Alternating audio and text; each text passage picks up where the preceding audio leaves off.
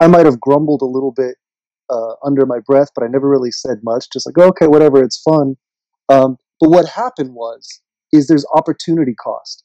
Rather than actually sitting down and doing the work that we need to do to become peer-to-peer cash for the world, we can't get distracted by little things like this. And this is okay on its own, but there's another part of the mix is like nobody's thinking about it from the outside of the Bitcoin Cash world. Hello and welcome back to the Bitcoin Cash podcast. This is episode number 16, BCH around the world and cryptocurrency communities. Today is Sunday, the 2nd of May, 2021, following Bitcoin Cash on its rise to global reserve currency. I'm here today with Cameron. He's a musician and a cryptocurrency enthusiast and probably a lot of other stuff. So Cameron, welcome to the show, man. Introduce yourself. Hey. How's it going? I've loved cryptocurrency for a while. I do a lot of work and projects on crypto, primarily Bitcoin Cash, mostly around branding and messaging and stuff like that.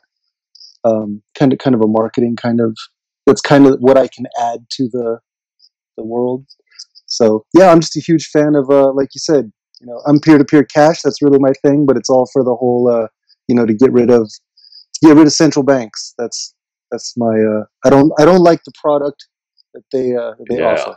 That's ideologically minded. I mean, I think that's really good because I had an episode where I talked about how people get into cryptocurrency, and there's like a whole spectrum of reasons, right? Like for some people, it's like economic. They want to like make some money, or there's like even to speculate or to actually transact. They have a use case with remittances or whatever.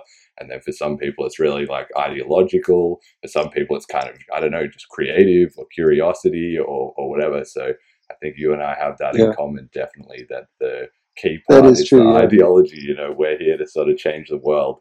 And it's just pretty nice that the one way I want to change the world is also a way you can get rich. So that kind of works out. Yeah. And it's also really fun. I mean, all the other things you listed, the creativity, sending money around the world, all that stuff. Like, yeah, I like that part too. Yeah. There's so many great parts about it, but at the root, it's freedom, Freedom, man. Freedom. I'm all about that freedom. Well, so, okay, first things first, we got to check in on the price as per usual. All right, so just before, it was about $975, one Bitcoin Cash, which is about 1 to 58 with BTC to BCH. So actually, we've been up back over 1,000. We've been looking good the last couple of months on a bit of an uptrend. What do you think? How much do you follow the price? Like, is that a regular preoccupation, or you just whatever? Being a cryptocurrency enthusiast, I check the price every 5 minutes. Like good. It's just second nature. I just pick up my phone like out of habit every time like I have a second, and I just check Telegram messages, check messages, and then check the price. It's just that is the correct answer. So every single You're the first guest to have given this answer, and I know you're authentic, because that's right. I mean, I think for me, definitely, I've said before, like I go through periods. Sometimes I'm like obsessively watching it, but sometimes you just got to burn out, and then it's nice where you have a couple of weeks where you're not paying as much attention. Like something else is going on in your life that takes up more preoccupation, but Well, I'm actually, it's funny you mentioned that because I'm actually like at a new place for myself. I check the price all the time, but I never really get like moved by it. Yeah. It's like, oh, the price has changed. Oh, cool. It's almost more of a curiosity or just kind of interested. It's not like, oh my God, here we go. We're up, it's 20%. Oh my God, we're down. I'm financially ruined. Yeah, and I think that's another like part of maturity in this sort of ecosystem, right? Is for individuals, right? Because you kind of, there's no shift. I think it's very interesting, like in terms of when you start adopting Bitcoin or Bitcoin Cash or any cryptos versus when you just accept it. There's no change in the crypto. The only change is in yourself, right? Where if your sort of mentality is, I've known fiat currency my whole life, and there's this other new thing, and I'm a bit involved, and it's pretty crazy, and whatever. versus like you could literally, it could take 1 second. You literally could just go, nope, this is the future and we're never going back, right? But that doesn't happen. Yeah. Like people take time to adjust and get in the rhythm, you know? Yeah. That's why I always tell someone, it's like just get some. Let me send you $10, because I know that once they have it and they check it, they're like, wow, my $10 is $7 now. Yeah. Like, wow, my $10 is $13 now.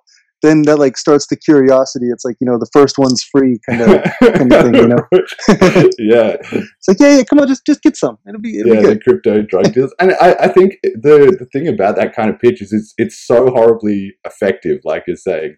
But there's such a barrier to it because obviously because it involves money, people have very high skepticism levels because they've been trained their whole life. Like it's true, you've got the Nigerian prince scam or like whatever kind of scam. Anything that involves money, people are instantly suspicious. And so when it's like, that's very true. Yeah, let me give you like $5 for free, and they're like, "What's the catch?" And you're like, "There's no catch." What's the catch? Yeah. That's a good point. I mean, it's not like, well, now maybe I don't know if people would be more open to it, or if it sort of came into like some other. I guess there's just nothing like money. Like there can't be. Oh, that must be a big part of it because I haven't really had that problem, but I've only really started doing that like a few years ago. Usually I never did such a thing really in the past, but yeah, by now most everyone's heard of Bitcoin, so yeah, it's not so much that. And if they haven't, wow, I'm probably not meeting those people. Yeah, exactly. I mean, it's amazing how it's just captured the global mind share at this point. Really, like I'm flabbergasted. Probably is the word for it. Where when I think compared to even like 3 or 4 years ago at the last bubble, that it was still like very fringe. Now it's like a fringe thing, but it's a known fringe thing. So yeah, we're only like 1 to 2 big waves away from it just going freaking everywhere. In my that's really true. Yeah, my opinion. So okay. So we always check in every week on the noise.cash. And the transactions, because we had this huge surge, right? And it kind of went up past BTC. And I think that did a lot of good because it sort of, I mean, to me, it was never a doubt, but to a lot of people, like that proved, okay, big blocks, you can have more transactions, the fees don't rise, and it all works. Right. And then they sort of announced in the last couple of days that, because obviously a lot of people were just sending around 1 cent, 2 cent or whatever, that they were going to start batching up transactions.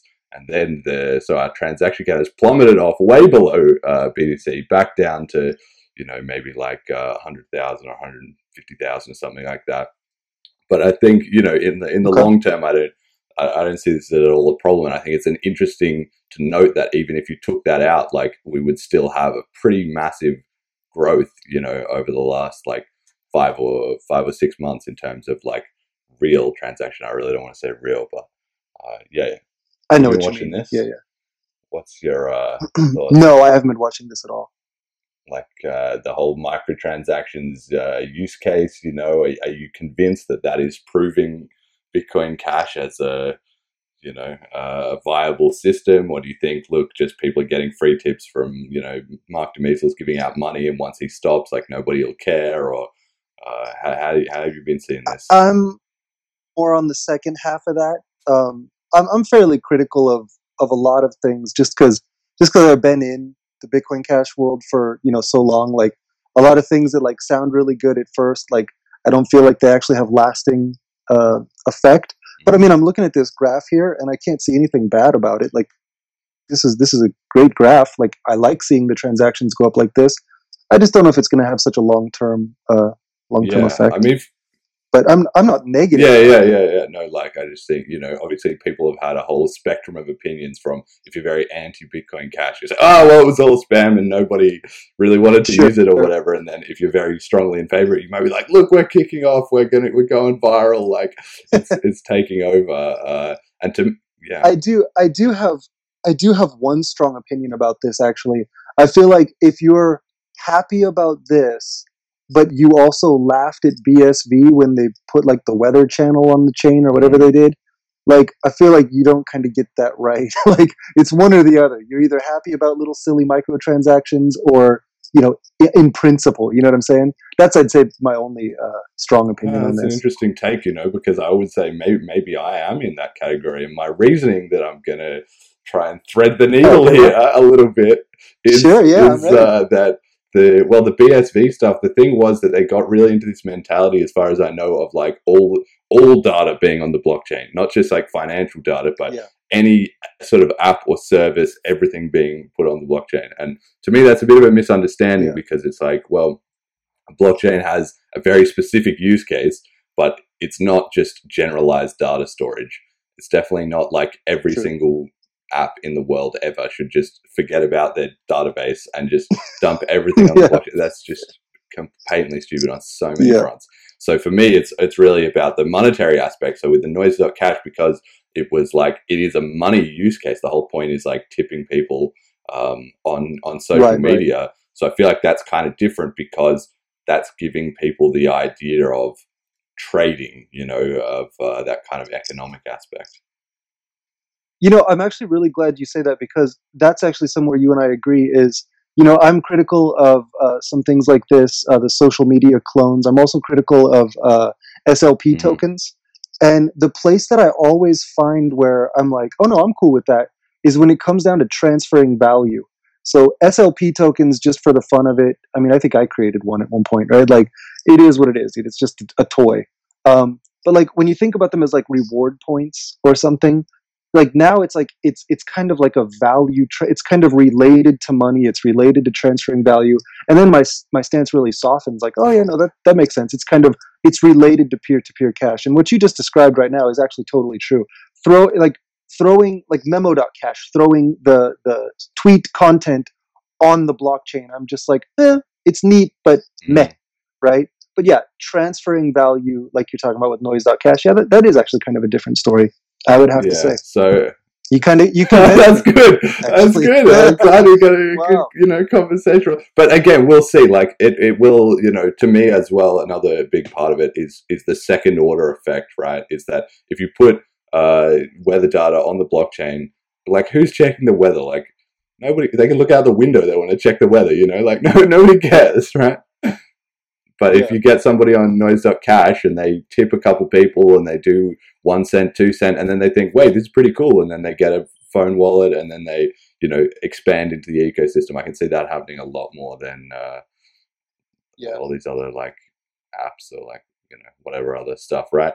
So one interesting part about this as well too is that just, yesterday, I guess the data points are like 1 day behind. The USD cent over the network has still been doing strong, even obviously just batching up the transactions doesn't actually change the activity that's going on. And BTC is fallen off a cliff, so we're inches away. This is about 15 billion to 16 billion from Bitcoin Cash transferring more per day in 1 day. I guess it would start with, but it would quickly become every day, in USD cent, right? Well, that is actually interesting. Yeah, that's this like story. When I started this podcast in January, and I was looking just before that, I was looking at some of the metrics and all the transactions were going up and everything, and I was thinking, okay, this is a good sign but I knew the same as this sort of BSV stuff, like there's got to be more to the story here, otherwise I'm not really that excited. And so when I saw that the cent USD per day was going up, that made a big impact on me, and it's still just steadily continued to rise, right? So it's finding a niche somewhere. Like somebody's sending these coins around. It looks fairly organic to me. So yeah, I think we're doing great on that front. So with the news this week, here we go. We've got a bit of an interesting move. Elon Musk, very famous for his recent excitement about cryptocurrency and then buying a bunch of Bitcoin, 1.5 billion in Tesla, then has now started going the other way. He started selling his Bitcoin. Well, it's not his, right? So there's this tweet where this guy, Dave Portnoy, Stool Presidente, interesting name, says, so am I understanding this correctly? Elon Musk buys Bitcoin, then he pumps it, it goes up, then he dumps it and make a fortune.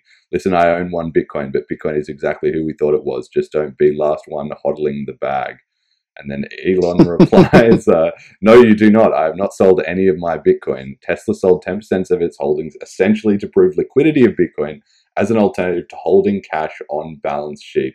And to me, my take is I'm very skeptical. Like, obviously, Elon's got to give this kind of reasoning. He can't just say, yeah, actually, I'm Sure. 10% less confident in this. And I mean, maybe there's some sense that he wants to be sure he can transfer in and out. But the fact of the matter is, like, when you're adopting crypto, especially like Elon did, it's more like, you know, he was saying, we're not going to be converting back into fiat.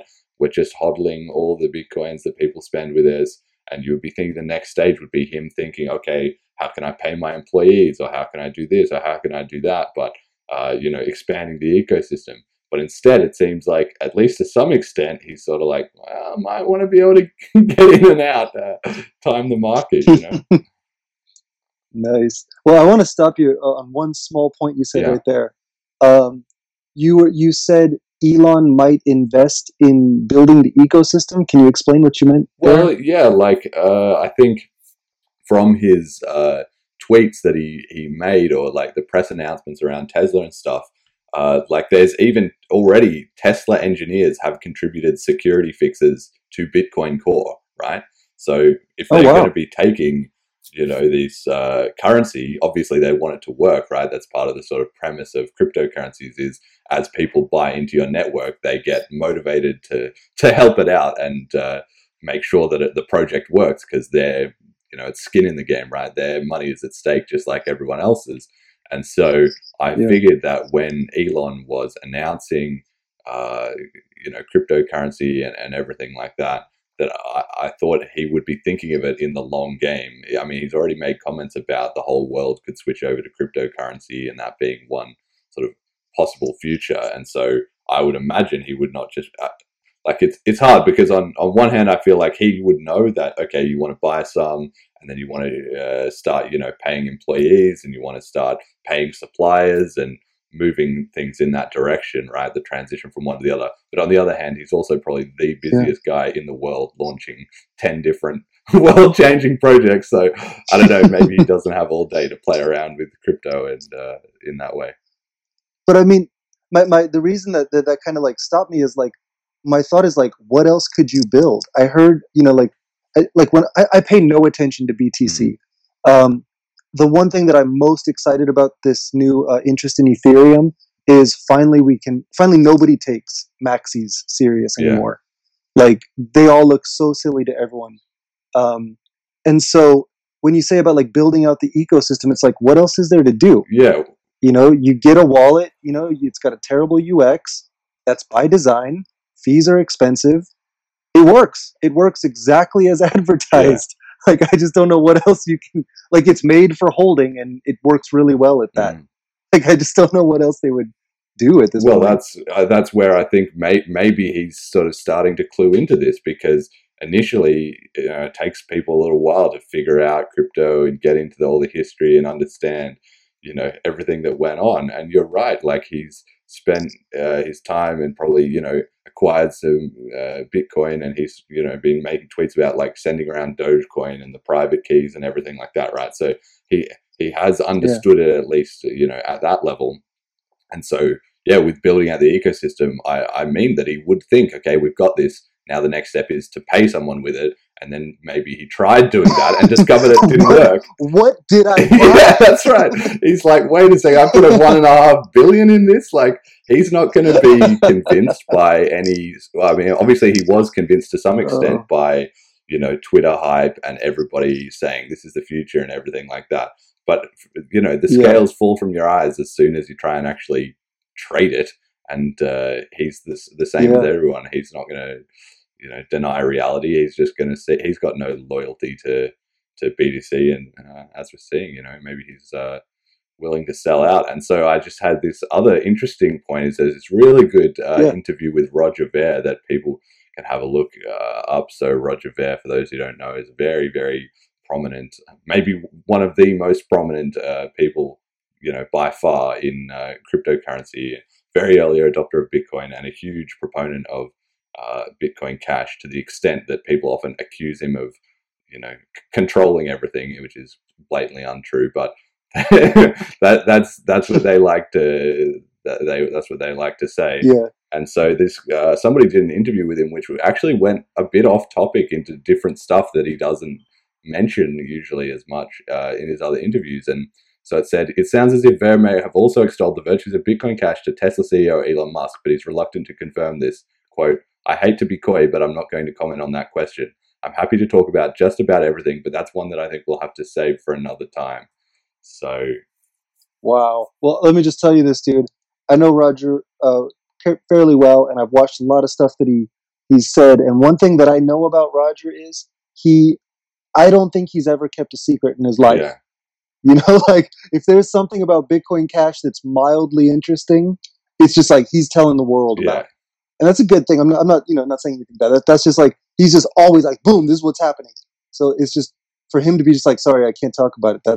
I don't know. That's rare behavior for me. Yeah, that's true. He's a very like open, transparent, honest guy, and definitely in interviews, I've never talked to him or anything, but in interviews that I've seen of his, he, he will be a little bit, obviously he's not going to say, he doesn't say exactly like what ratio his crypto holdings are in, or, his exact like net worth, or, different things like that. Like you can't expect, nobody just lives 100% in the public spotlight, except for the occasional artist who's trying to do some sort of, protest art or something, right? But like everybody's definitely allowed their privacy and stuff, but it's certainly, you're right that it is very out of character for him to not be, willing to answer a question on the sort of crypto subject. So to me, when I read this, I thought, okay, sounds like he probably has been all speculation on my part, but I love it. I'm going to jump on this bandwagon with you. I'm just going to say bullish. Yeah, exactly. With no further thought into it. I'm just going to bullish. Yeah, exactly.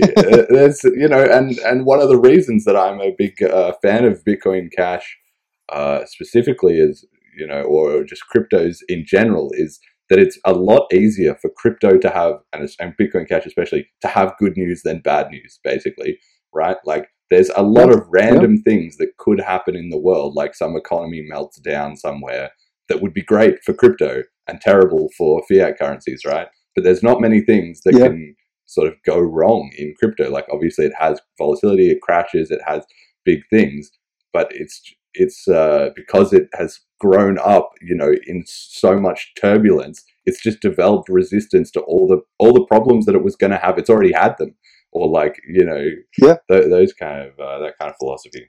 There's a lot of hacks. Yeah, still a lot of hacks, especially in the smart contract world. I feel like I see like $10 million lost, like once a week. And it's always just like, oh, well, that happens. Yeah, exactly.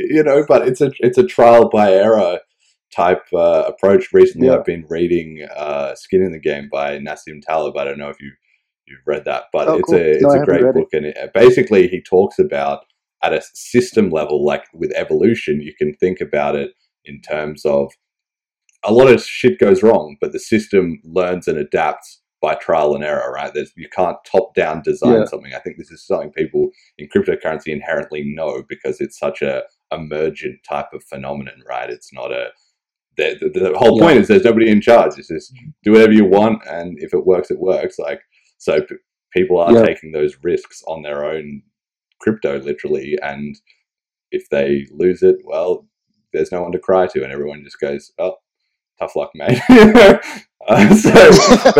that's a very great. That's terrible. That sucks for those people, right? But for the system, it's brilliant, because then everybody learns. Okay, we're not going to do that. Moving on. It really is exciting. It's like the Wild West of technology, but with a buttload of money behind it. Yeah, and it's just like, it just makes it more fun. Like, it's like definitely high stakes. I think. Yeah. So here we go. We've got another big bit of news this week. which was Smart BCH launches its testnet. So I personally haven't fired this up or looked into this too much, but this is going to be a very general overview. But basically, they had this idea in China with Jihan Wu, who again, he's a very big figure in the crypto space, and he was known for running big mining operations in China. And he was also the first person to translate the Bitcoin white paper into Chinese. So this is a guy that knows his stuff. And he has somehow, I don't even know where this sort of came from or how this was suddenly discovered as possible, but he has taken Ethereum, which is the cryptocurrency known for running all these different apps and programs and stuff on a blockchain. And somehow he has ported the fundamental base layer of it, which is called the Ethereum virtual machine, over so that it can be kind of it's called a side chain to the Bitcoin Cash network, so that all of these apps and products and things that people have been really excited about on Ethereum, in theory, can be moved over with very little effort to be powered by using Bitcoin Cash to pay the fees and everything, rather than using Ether on Ethereum. And so, because the Ethereum is struggling to scale to, they're having problems with their fees and stuff, even though there is still so much excitement around it, this could be a massive game changer, both for their ecosystem, because they could migrate over to this in theory and suddenly have a lot more capacity and, expand to the next level, and also for Bitcoin Cash, because obviously it's going to draw in attention. So, I don't know what you think about this, but it's pretty crazy move. This is this actually I do have some thoughts on, and I know this is going to be this will go against like literally everyone that I've talked to in the Bitcoin Cash community. I don't like this. Really? Yeah, I talked to the guy. I don't know, Kui, I think is his name. I talked to him a little bit, and like it seems like really cool work. Seems like really they did something interesting. They put a lot of work into this, and very smart people, and it's very cool. And so, like the project itself and the people behind it, I have no problem with. Um, the thing is, though, in 2017, we were doing peer-to-peer cash, and it didn't happen. Like, we didn't get the adoption that we promised. We didn't get the full blocks that we expected. Mm.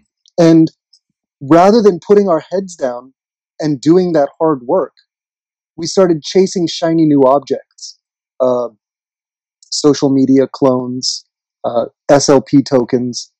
And it was kind of obvious that those things weren't going to take off or solve anything. And I might have grumbled a little bit under my breath, but I never really said much. Just like, okay, whatever, it's fun.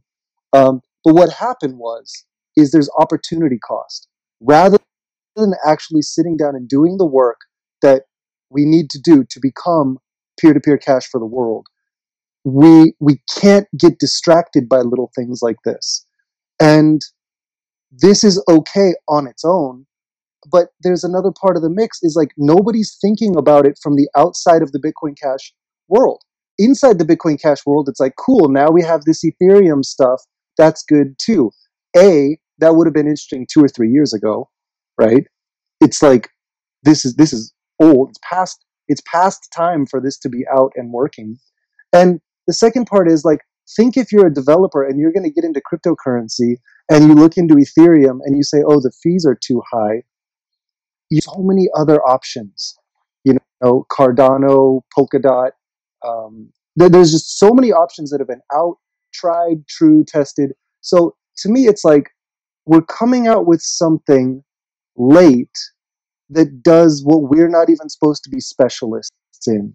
So although it seems very cool, and I'm sure nobody's going to agree with anything that I just said right now, I think that this is a distraction, a waste of time, and I hope it doesn't get any energy. Yeah, interesting, very, very interesting take. I mean, I got to say, you definitely have a lot of points where you're happy to run against the sort of the community vibe, and I got to say, I don't agree with you entirely. I agree with you to a certain extent, Sure. for sure.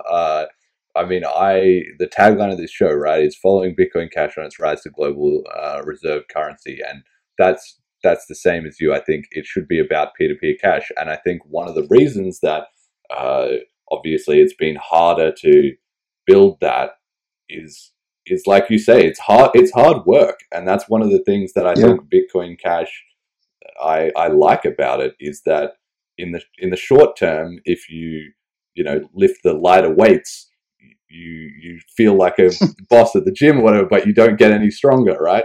But if you're training and you're building up to those harder things, then in the long run you grow a lot stronger. And with Ethereum's definitely solving a hard problem, but a lot of other coins and a lot of things, it basically just comes down to what can we hype up the most right now, or they're trying to solve a technology problem, and those are hard problems for sure.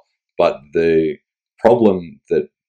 real hard problem is changing consumer behavior, changing people's mindset, and that is very, very difficult to do, and that is where Bitcoin Cash, I think, it is putting in the hard yards, because we've seen in the past anybody can just create a new coin, create a flashy website, hype it up. A bunch of greedy speculators will flood in, and then you feel like you're kicking off. But if you try and say, "Hey, can I buy this sandwich with cryptocurrency?" That is literally harder than getting $10 million of VC funding. Exactly. And you know what? Hearing you say this, it reminded me of something. So before I got into doing cryptocurrency, I did branding a lot for just regular companies. And I love startups. I love the excitement that happens in smaller companies. So a lot of the people that I work with succeed and fail, right? I dealt with a lot of that fail. And one of the things that I saw the most is everybody is pumped until I deliver the final product and they have to sell it. And then it's like that separates the wheat from the chaff, and that's where I'd see so many of these startup guys they start changing the goal. Like, oh, I want to do this instead. Like, oh, if it had this feature. Like, no, dude, sales is hard. That's it. Like, it's hard to go out and get reach. It's hard work, and I just feel like as a whole, we are that startup just kind of running away from the hard work of like onboarding the world. Well, money talks. That's really what it comes down to, is that even in, in my own experience in startups and with all of that, is to get $10 million of investment, you only need to convince one rich guy who basically has, I mean, obviously they do their due diligence, but they have some sort of relatively low threshold for handing out, some money. But to sell a product, you have to convince 20,000 regular people to take time out of their day, or to part with their hard-earned money. That people are not actually that wasteful with their money. Like, everybody likes to think that everybody has no savings and stuff like that. But the reality is, if you ever try to launch any kind of product or sell anything to anybody, it's a very high bar, right? To even just one person. It is, And so, I mean, that's like, I always think of the social media, that movie about Facebook, and there's just that moment where Mark Zuckerberg's launched it all, and the Winklevoss twin says, look, if I was handing out free cocaine, I couldn't give it to 100 people in one day. And yet, Facebook was already like kicking off and spreading around, right? And that is so atypical, right? And it's the same with cryptocurrency, right? And so, to me, like, you're saying, okay, I think smart BCH is a distraction. I somewhat agree. I think the key point to me is I don't mind having this, and I guess there's no way to stop them doing it, or nor would I want to. No. But it's only as long as it does not impose a cost on the ability to be peer-to-peer cash, or not an unreasonable cost, right? If we can have this and it doesn't skyrocket Bitcoin Cash fees to the moon, and then nobody can use it as peer-to-peer cash because all the transactions are these random bot trades or like whatever. No, that's the cool part about it. It is actually really cool, is if it does manage to get a lot of use, from what I understand, those fees will only apply to smart BCH, and the peer-to-peer cash use case won't really be affected. So it is cool in that way. I don't think it has any cost to the network. I don't think it'll have any stress or any pain at all to the network. It's just like it's a net positive in so many ways. It's just that our community is quite small, and the number of developers and people we have to work on things is quite small. And I'm afraid they're all going to put their focus on this because it's the new, cool, shiny thing. And so the cost to me isn't going to hurt the base layer, I think. It's just the opportunity cost of the things they could be working on. Yeah, true. I mean, I guess the counterpoint is sort of that the hope is that by adding this new feature will increase the pool of devs. So maybe there'll be, a certain section of the devs that go in that direction, but we'll also draw in other devs who were on Ethereum or who were interested, and then maybe that flows on the other way, right? Like, I think. Yeah, and I guess my point there is I just frankly don't believe that's going to happen. Well, yeah. Okay. I know it's harsh to say, but like I spend a lot of time looking at the wider crypto world and the world as a whole because I have to stay in touch with the trends and what's going on and stuff. And I'm sorry, but if I'm coming into this, Bitcoin Cash is not going to be the one that I build on right now.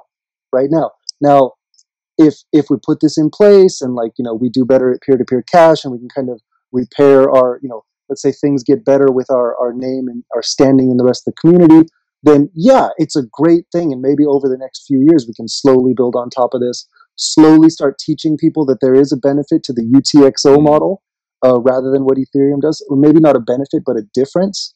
Yeah, long term, I think it's very cool. That I want to be clear about that. I'm not against this thing at all. Yeah. I'm just against us getting distracted. Yeah. And I think, definitely for sure, the currency can suffer from people being distracted and that was ultimately the whole tragedy of the BTC to BCH fork in the first place, right? Was that every time you split up the kind of the vision of the community or the focus or the priority, not everything can be number one priority, right? That's reality. So something has to be number one, and then everything else has to be taken in that context, right? And that's what I believe that also. Yeah. So I guess to that extent, I can see it. Well, I'm more optimistic. I think that we can sort of have this, and I think that we'll have Bitcoin Cash, and maybe this draws in some developers or whoever is fired up about this can get involved in this. And my hope is that, because to me, peer-to-peer cash, it's mostly about people, but we might have to get there the long way via robots, basically, because that's one big part of crypto, right? Is that it can be tradable value for people, but also for robots. And we're having a tough time, or, it's slow going in terms of convincing people, but it's very fast to convince robots. So if you can generate enough economic activity, that just raises the economic incentives for people to get involved. And that's kind of what we've seen on Ethereum. So I'm hopeful that could happen with Bitcoin Cash. That's a really good point, but let me come right back to that one in a second.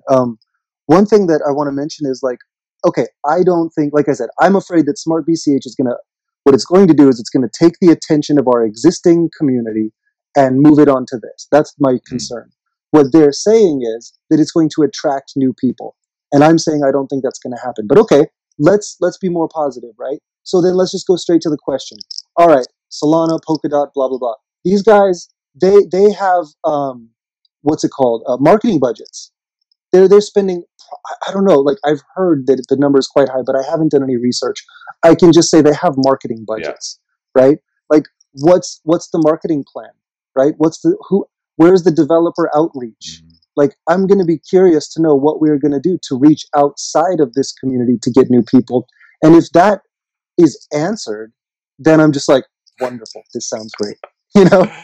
Well, maybe. I mean, I know that you're not going to take this as necessarily a distinguishing factor, but I suppose the idea is the fees, basically, and you're going to say that all those other smaller ones, they also have low fees, right? So that's where, I'm not exactly sure I agree with you. I'm not sure that we have a killer distinguishing feature. We can be distinct from Ethereum because they have high fees, and therefore, if it's cheaper, there's an economic incentive to switch. But it's true that all the other ones that are copying Ethereum and they're smaller, maybe the key lies in scalability, because if those ones are smaller, or they're cheaper because they are smaller, and if they got to the same size, I don't know, maybe or maybe not, they would become Nice. just as expensive.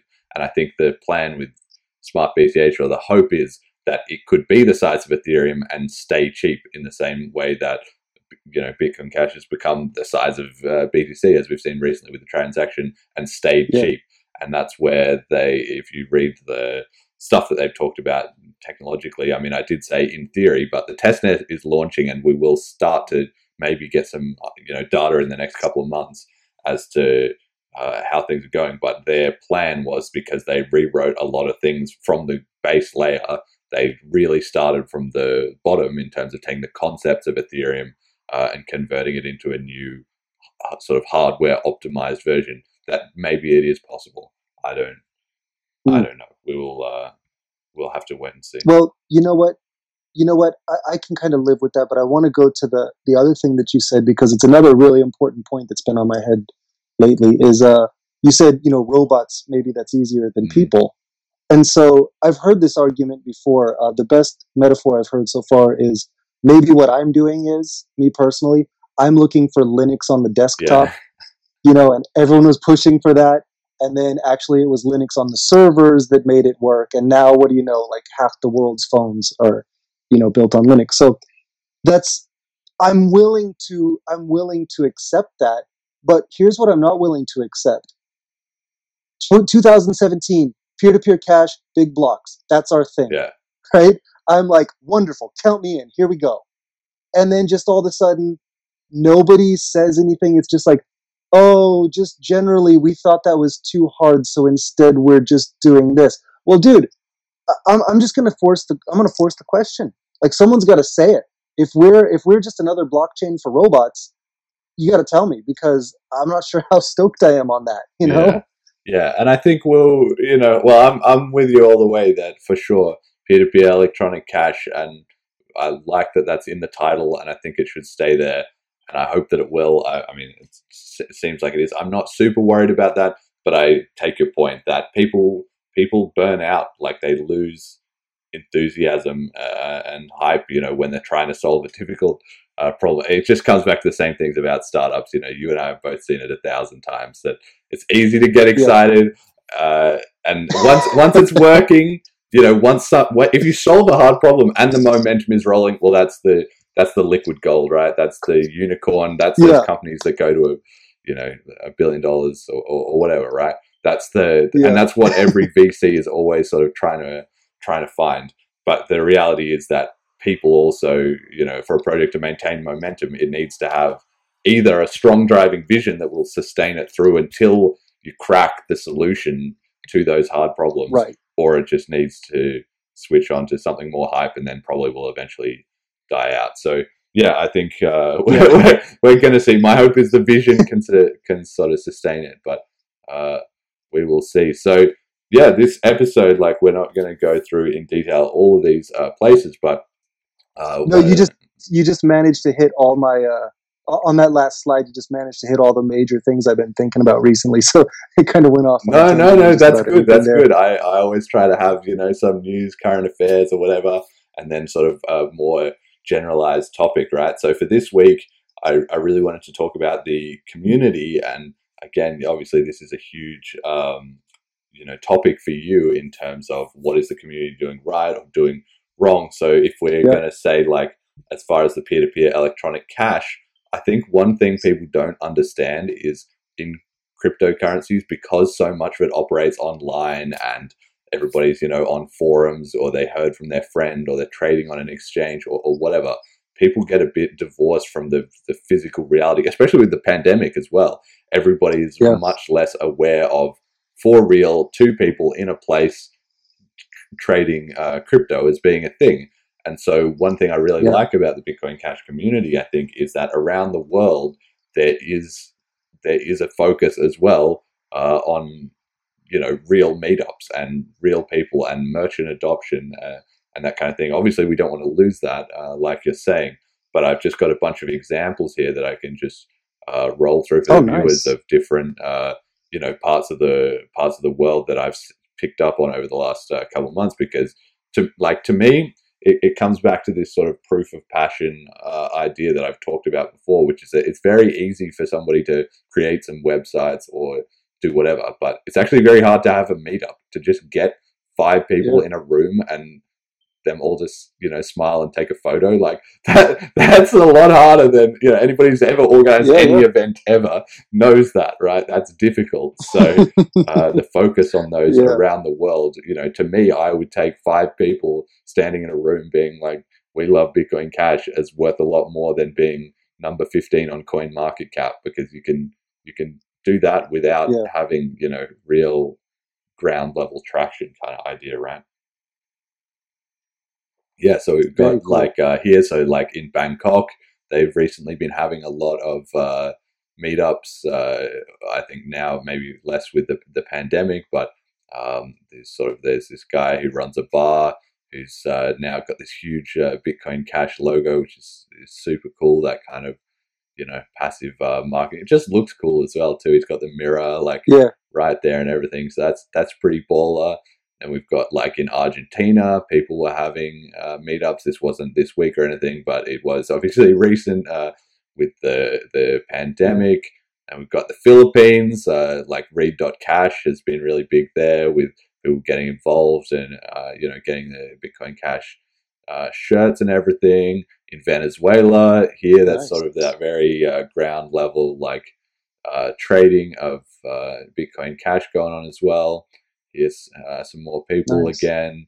And then we've got here Alexandra Olinikova. I probably said that wrong, but she's, a tennis player, like a young up-and-coming tennis player, and she's sort of declared herself to be the first athlete representing a crypto, basically. In this case, it's Bitcoin Cash, and she's been doing great stuff. Like, she's been starting to doing some streams and taking donations. I'm sure she'll be making videos and everything like that. So yeah, that's a little bit of European kind of flavor there.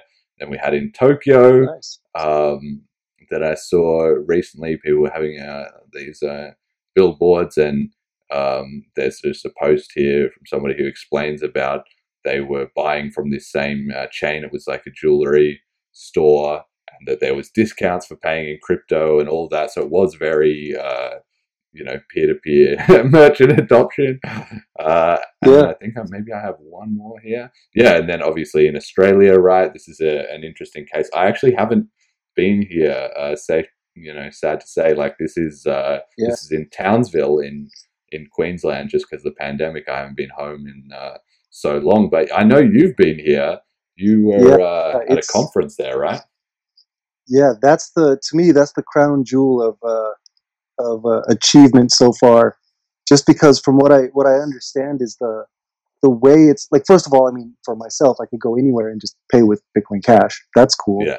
But I also understand, like, just because I talked to Hayden a bit about how things are connected and how people are paying each other, businesses are paying each other and stuff with Bitcoin Cash. Like, it's a functioning economy, actually.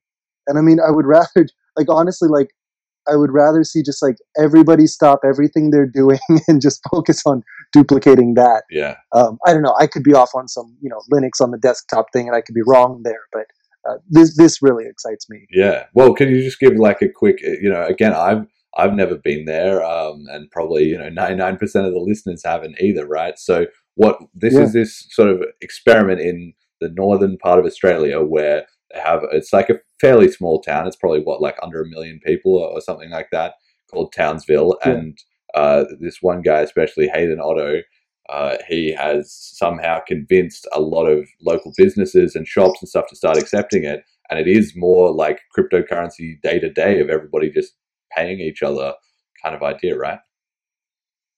Yeah, that's really it. I could be misrepresenting here, but if I remember right, I'm pretty sure like they went from place to place and set them up with a tablet, a small tablet, and the Bitcoin Cash register. Like they spent, I don't know, like 6 months or a year into all these places and helping them get set up. And then when they did, just for my, like, oh wow, it's like, I'm just remembering now, like, okay, so it's cool when you can pay in the taxi, it's cool when you can literally pay anywhere, right? It's like, kind of gets like, wow, okay, this really works. It's the future, yeah. But the one that I think really kind of threw me off is like we took a boat trip, I think on the last day to a small little island, Yeah. and I think it like had no no internet. Like there's it was just like this really like tiny little place, and we went into this small little bar there, and I just remember thinking like, oh, they're not gonna. Finally, we found a place that isn't gonna take it. Sure enough, they had the tablet set up, and we could pay with Bitcoin Cash. It was like, wow, literally everywhere. That is amazing. Like it's just, it was cool, man. It felt really cool.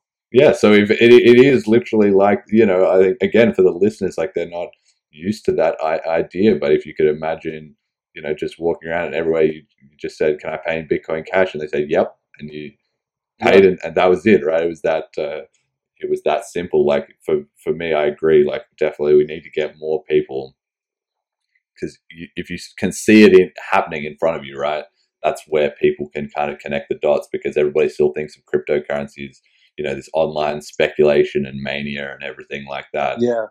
But those, even just one or two of those transactions, that just speaks the world, really, because like I saw there was recently an article about some sort of hostel had adopted Bitcoin Cash, and somebody said in the comments like, oh, but they probably accept PayPal and they're not advertising PayPal. And I was like, mate, have you ever been in a hostel? If you're in a hostel and somebody says, hey, can I pay with Bitcoin Cash? Like the person at the register, they need to know what's going on. The business owner, they need to know what's going on. The people behind you in the line will be, hey, what's going on here? Like, and then it'll be, oh, let me have drinks with you. We'll tell you about this and then blah, blah, blah. Like that's how it happens, right?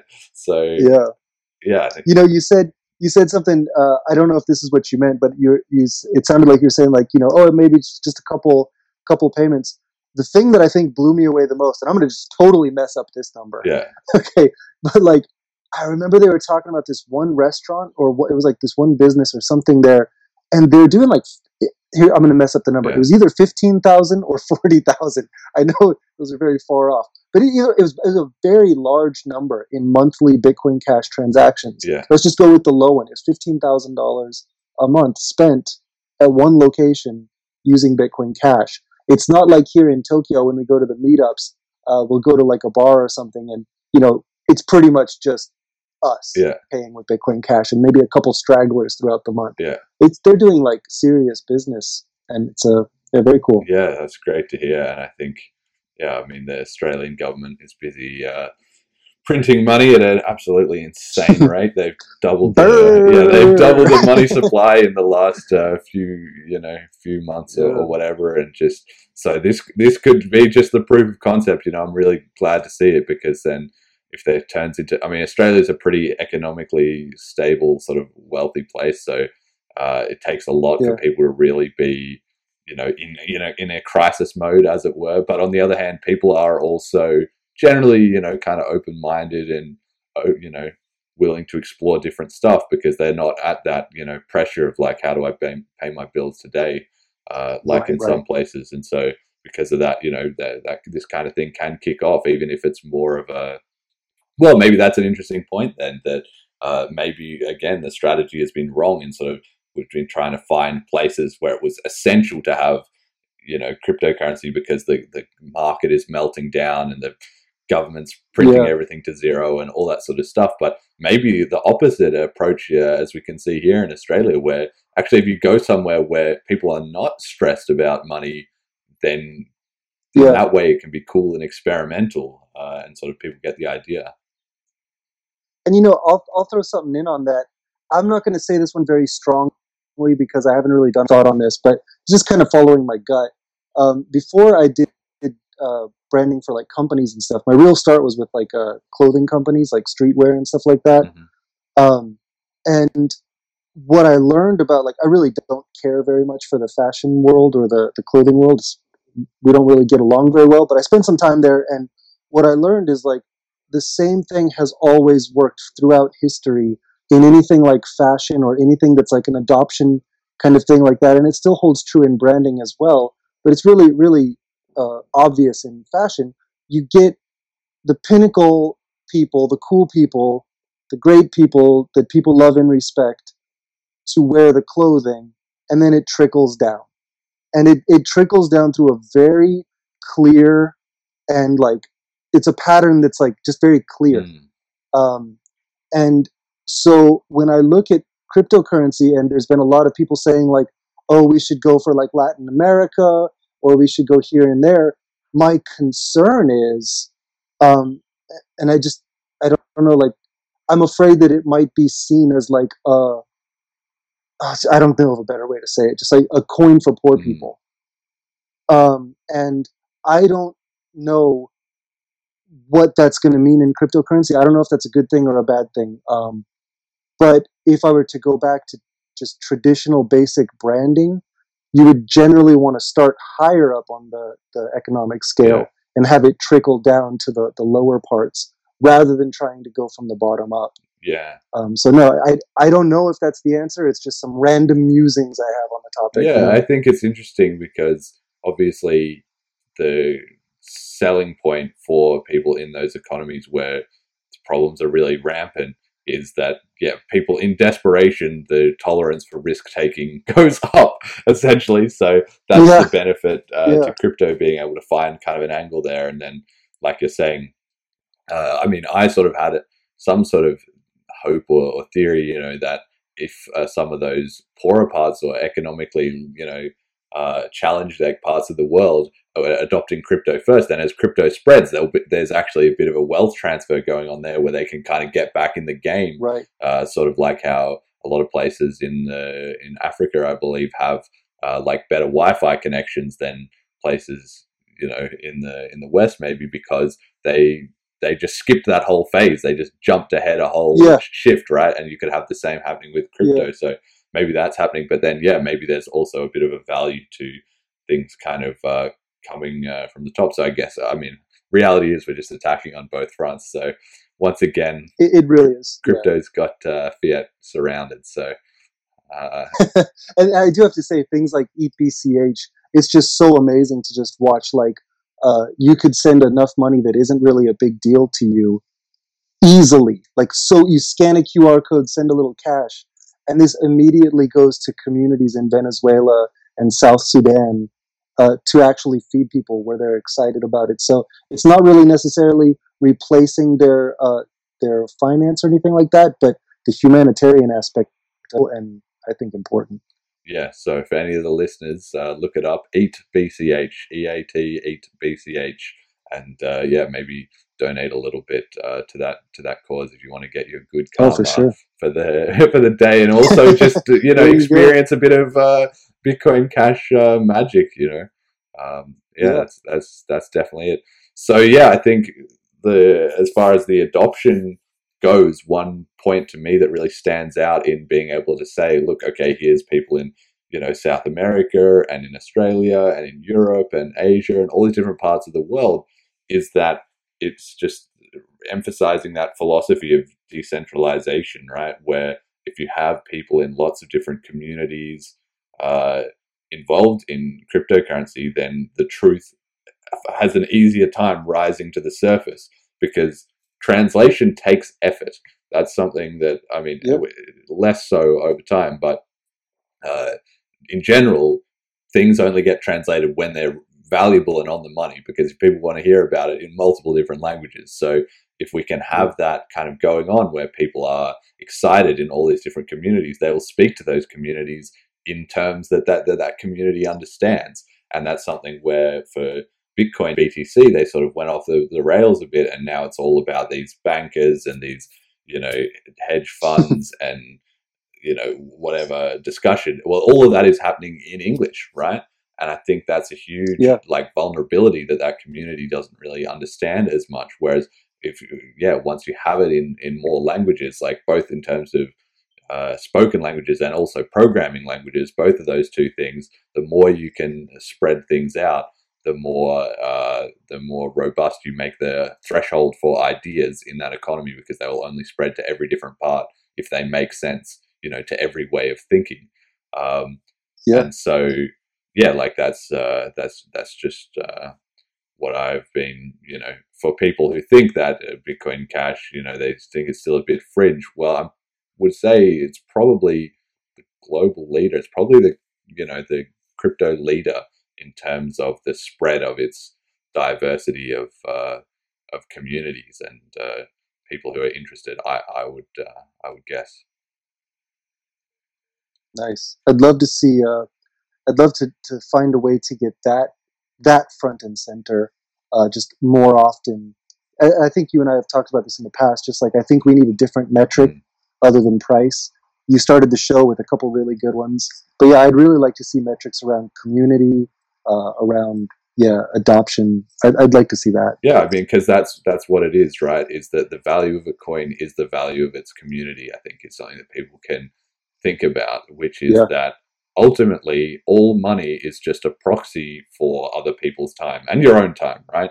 Is that you worked, you spent your time, obviously with whatever skills you had particularly, and you converted that into money, and and then you can trade that for somebody else's time, somebody else who made you a meal, or who built you a computer, or who, whatever their contribution was in terms of time. So really what it comes down to is that you want a lot of people who are willing to trade their time for this one central aspect, and that comes from a community of people. So it is, we just, I guess, sort of contrary to what I was kind of claiming earlier, but exactly with what you were saying, is maybe we don't need to worry so much about smart BCH or different tech or different things. They can be sort of nice to get people involved, but in convincing people of the community kind of aspect. So because I was thinking about this, I had made a list of points that I thought would be, good values or good important key elements of a community. And so we can just run through some of them and get your thoughts on what you think. So we're going to start with what you want in your community, and then obviously we'll do some of what you don't want in your community. So for me, I think the first thing I thought of was a vision, and this was like you were saying about branding. And Bitcoin Cash, it's Bitcoin Cash, a peer-to-peer electronic cash system. And I like that, or peer-to-peer electronic cash, because A, it comes directly from the white paper, B, it's very clear, and C, it also sort of naturally arose, right? So with BTC, they've kind of done this revisionist history and changed to digital gold, and they had to go through a bit of trauma to sort of centralize on that narrative. But at least now they're agreed on that, and that's and kudos to them. They did it. Yeah, exactly. That's right. I mean, even though they got the brand name and we got the brand idea. So I suppose, that's probably an underappreciated aspect of the whole split, is that even though Bitcoin got the brand, Bitcoin Cash got the idea. So BTC had to agree on a new idea. And then for Ethereum, they've sort of got decentralized computing, but again, it's sort of, I don't think the Ethereum community has done the best job of finding like a one sentence, this is what it is. It's more everything for everyone. I'm probably off here, but I know decentralized computing is kind of how they started, but I feel like it's programmable money might be a little bit closer to what it actually is, which to me, that isn't very far off of the original goal to my taste. I don't know, maybe an Ethereum purist might see it different. Yeah, well, it's definitely, it's sort of tangential to electronic cash, I suppose. They're kind of getting at the same thing, but like I said, well, there you go. That's just what we've been saying, is that really electronic cash makes me think of people trading, and programmable money makes me think of robots trading. Yeah. So then obviously as well, number two, bigger is better when it comes to a community. The more people you have, just the better. The more spread out it is, the more everything. So that's not the key factor, because I tend to think of it more as a rate of change thing. Is if your community, it's better to have a small passionate community that can then grow than to have a big community of people who don't really care, or who are sort of marginally invested. But on average, you want your community to be growing. Number three I've got here, and this is a little bit specific to cryptocurrencies rather than all communities, but I think you want to have a bit of a technical focus. Now, as time goes on and your community expands, that will be diluted by necessity. But for a cryptocurrency, it is ultimately a software project. So you need to have very high value committed developers. And because developers being who they don't themselves go out of their way to sort of get in the spotlight, or to be appreciated, or to get funding. Even we've seen big problems with that in the Bitcoin Cash and other ecosystems. So I think that is a message that I want to put out to the listeners, which is that whether you're technical or not, is to sort of appreciate that is a key part of the project and what we're building here. I would I would like to say this nicely, but I think I have to just disagree a little bit. I was gonna be like, no, I want to add something. No, I don't. I think it might have been important. Like I'm kind of looking at cryptocurrency as like the first 10 years was one thing, and now we're in like phase 2, and I see the things that helped us back then aren't going to take us to the next part, and so I think that developers have been given a lot of responsibility in cryptocurrency. They've been given a lot of respect, and I mean all of that's good. But I think what we need more than developers right now are entrepreneurs.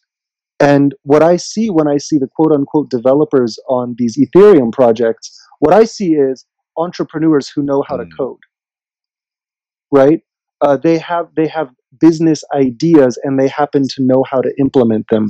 So of course they could be called developers, but I think I'm more interested in the entrepreneurial mindset, and I feel like that's what's missing more than anything from what we've got. And smart BCH, not to brag on that, but it's like it's one of those things that it's like it seems to me that it was come up with from a developer, not come up with from an entrepreneur. And an entrepreneur is always just like, the simple, take it back to the lowest, like the drug dealer, just like, how can I buy this for $1 and sell it for $2? Like just someone who just wants to generate profit. I'm more interested in entrepreneurs than developers. And in a perfect world, they would be developers with an entrepreneurial, background. Yeah, and I agree. I got to say this is a pretty strong point, because to me, engineers want to engineer. That is both their greatest strength and their greatest weakness. Is that for a cryptocurrency, you've been able to launch a lot of cryptocurrencies in the marketplace just because an engineer doesn't necessarily need to be paid to do something that they find technically interesting. They will just crack on with it because that's their passion, right? Money helps or facilitates that at some point, but ultimately that's just what they're into. But then on the other hand, like you're saying, that means if you only have a hammer, everything looks like a nail, right? That's when you're an engineer, you start to think about things very much in that code perspective, and how do I solve this with code? But for certain problems, like as we're saying with getting cryptocurrencies adopted, it's more a problem about people than about code. And that's where I suppose that's like the entrepreneurial angle that you're saying, is thinking about transferring value between people. Yeah, that's what I would like to see anyways. Yeah. Okay. No, that's a good take on it. And I think hopefully I'm myself personally moving in that direction, right? Because I'm I'm a programmer, but I'm not spending my time writing software for Bitcoin Cash, right? Just because I think it's more important that I do this podcast or find other ways to like expand the community. Yeah, I think but we'll see how things sort of play out. I would like to do some of that coding, but I've resisted that. I've resisted that. Okay, so now we've got number 4 that you want to have in a community. This is a very interesting one, which is momentum and excitement. So it sort of comes to the theme of what we're talking about. And one of the key points of this is that it's super, super difficult to get out of nowhere. But it's very, very, like it's almost the most overwhelmingly powerful thing when it's running your way. So it's fickle, but it is powerful. And so to me, I think of the different eras of cryptocurrency adoption, and I can see that when Bitcoin was having its strong run, like that was really what the fork destroyed, was that momentum. And then so even since then, okay, they've had some more price hype, but they still haven't really got the momentum back ever.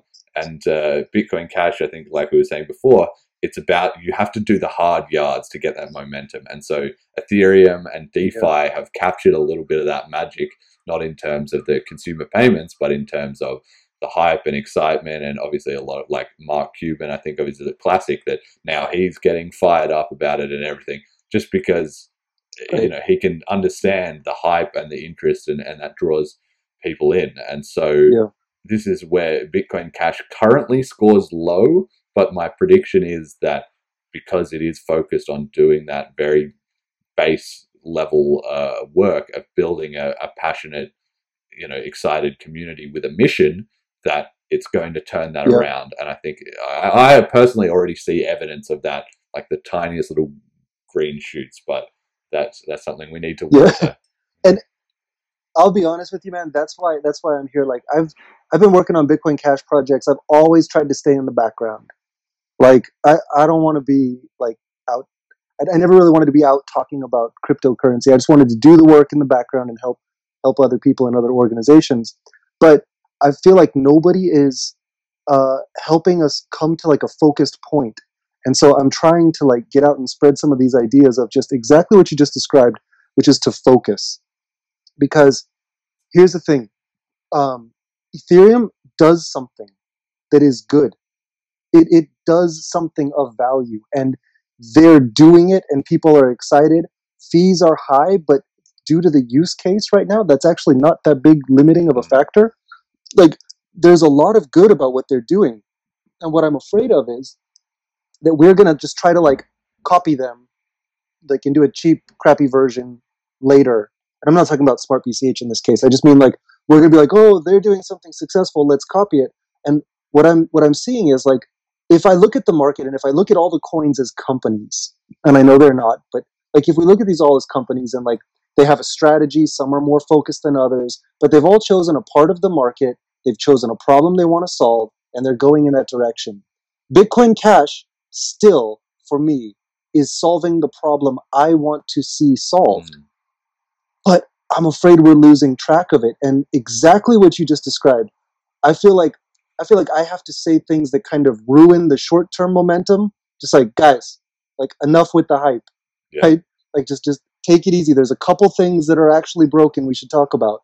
But the whole goal is, if we can start building on some wins, on a strategy and a mission and a vision that's just going one direction, like we're doing this thing. And you know what, dude? Maybe it is robots. Maybe I'm wrong with Linux on the desktop, and maybe I can be convinced, right? So if we decide as a group that that's what we're aiming for, and we know that it's like different than all the other coins, and we have a good shot at it, then I think we can only build that momentum over time. And it just, then I'll finish this little rant on this part. The good part is then we'll be like Ethereum, where our momentum is legitimate, as opposed to Bitcoin, where eventually you realize it's just a Ponzi, right? Like it doesn't do things, you know? Yeah, I mean, I think it is still going to be peer-to-peer electronic cash. I just think that maybe you're convincing me. I was more,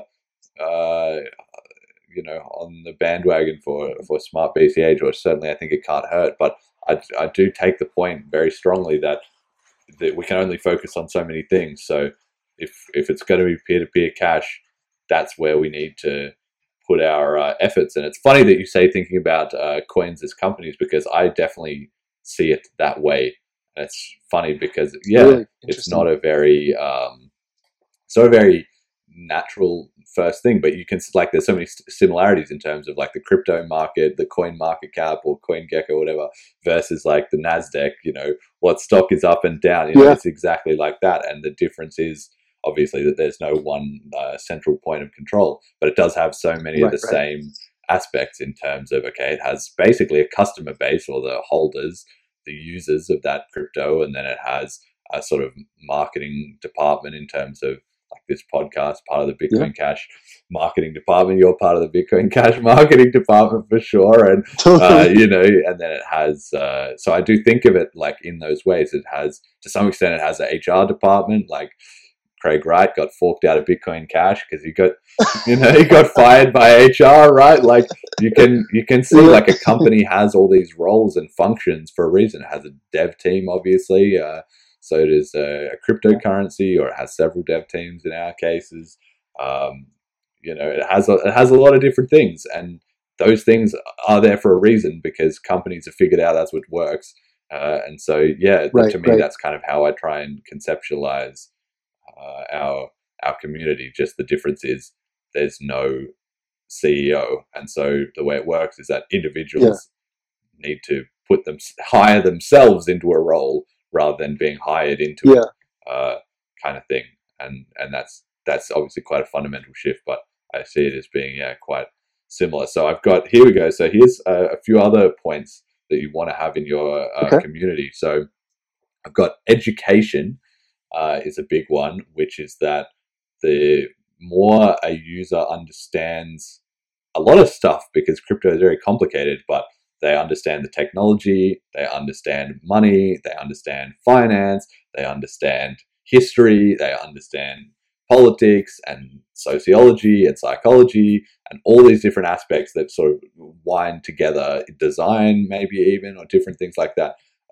The deeper you have an understanding of all of that for a particular cryptocurrency, and I think Bitcoin Cash is one of the deepest, that's why it's one of my favorites.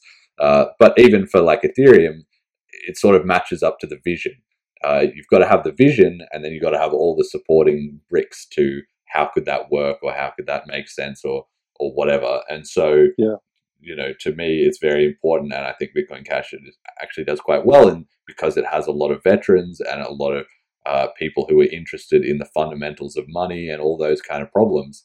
It has quite a high, on average, education, right? Low education of crypto is like, I bought Dogecoin on Robinhood and it's going to the moon, right? That's, you understand. Yeah, the safe. Yeah, that's right. You understand like some tangential aspect to it, like this can make me money, or you can trade this like a stock sort of thing, but all of those other layers of it are kind of hidden. And so the more the users are educated, the stickier they are, the less likely they are to swap off to any irrelevant hype of the month. So yeah, I think, and they can also educate others, right? So it's exponential in terms of, if you get one person the right idea, well, then maybe they tell 10 people. Nice. So then we've got diversity. So this was kind of what I was coming back to say before, which is that cryptocurrency is great because it is actually super inclusive by default, which is that the goal is to get everybody on board, literally everybody. So in every geography, every industry, every perspective, every kind of culture, every sort of economic capability should be for everybody. And that's what Bitcoin Cash and maybe the crypto market as a whole is slowly trying to get to the point of. And a big failing of BTC is that now they've just cut off huge chunks of the world from being at all involved. But that diversity it comes with a huge strength of resilience, because like I was saying before, the more sort of communities and different people you have involved, then the more something needs to be the right thing for everybody to start agreeing on it, right? Yeah. All right, and then we've got speculators. You want to have a low rate of those and a high ratio of proactive contributors. So this kind of ties to what I was just saying about Dogecoin, right? It's less important the total number. I mean, we did talk about the size, but very important is the ratio of people who are just in it for the money, because they'll sell out at any second once the winds change. Sure. And then proactive contributors, they're very, very hard to acquire in terms of somebody who will take their own time and energy and who sort of believes in the cause. And so then that's where it ties into the vision. If you have a strong vision, it's easier to get highly proactive people. So yeah, and that's sort of related to the next point as well. Conviction, you can only get conviction over a strong mission, right? Like again, Elon Musk, probably a good example of that. It's like, we're going to Mars. Like, that's a big mission, so people can get fired up about it, right? Nobody's like, we're making electricity 1% more efficient. Nobody cares.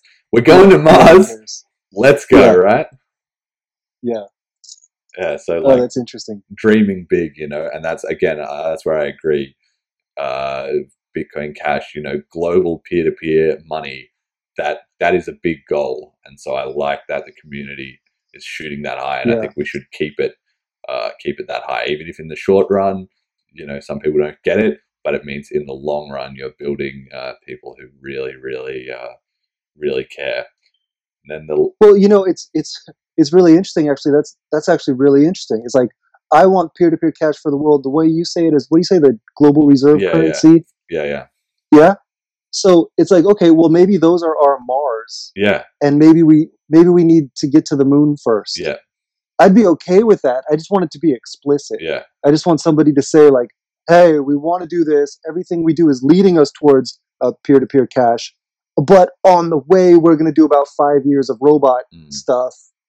I could at least be like, okay, sounds like a mission. Sounds like a goal. Sounds like someone thought it out. We can all get on board. Yeah. Anyways, that's an interesting way to look at it. Yeah. Well, I mean, maybe that's something that we need to draw from a like a company type of mindset, is that having a roadmap, right? A good company will tend to they'll have a mission, and then they'll have a roadmap which the product team have put together. Bam, this is where we're going. This is the 5-year plan type of idea, and then this step, that step.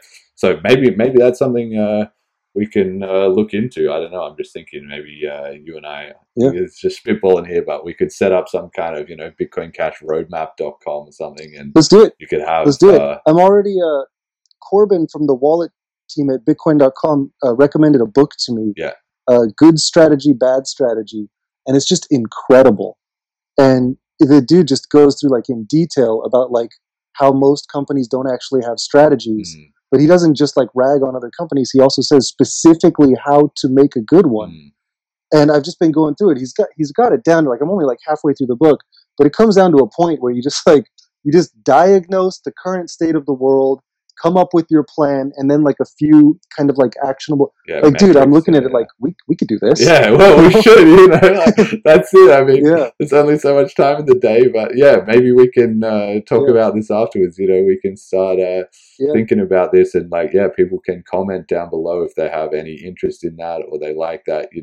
I'm imagining, some sort of like flowchart type of thing, with the final block is peer-to-peer electronic cash, and then the things are, one city, has 100 adopters or whatever, and then it's 2 cities have 1,000 adopters. I don't know, something like that maybe. Something. And then once it's broken down into those smaller like chunks, then it becomes a lot more achievable, right? Because everybody can see it's more actionable. Yeah. If we could get like half of the I'm not going to say community, like I don't know who I'm looking for, but like the key players like Bitcoin.com and like BCHN or whatever. Like if we could get like half of them on board, I would call that a win. Just like half of the major players look at it and say like, yeah, that looks like a good plan. Let's all do things that work towards that. Yeah. Then that means anyone comes in and says like, hey, I've been using this coin for the last 2 years. I like it. I have some free time now. What can I do to help? Well, here's the direction we're going. Can you think of something that helps us with that? Like, yes, I can. Awesome. Go do that. Yeah. No, I'm liking this idea. I think because at the moment it's quite, that mission is sort of somewhat there, but perhaps that's where a lot of coins have problems, because essentially you can have a more or less decentralized coin. And the more centralized your coin is, the easier it is to have things like a vision and a roadmap, but the harder it is to have things like diversity or conviction. So there is a trade-off there, right? And so maybe we can think up something like that, and then the point is it's not going to be official. It's just going to be our suggestion, really, and then as per the sort of swarm methodology, if people want to get involved, they can get involved, and if they don't, well, they can make their own roadmap or put their own blocks on there or whatever, and then maybe Bitcoin Cash Highway. Highway, the road to success, mate. I mean, let's have some fun with it, man. We can.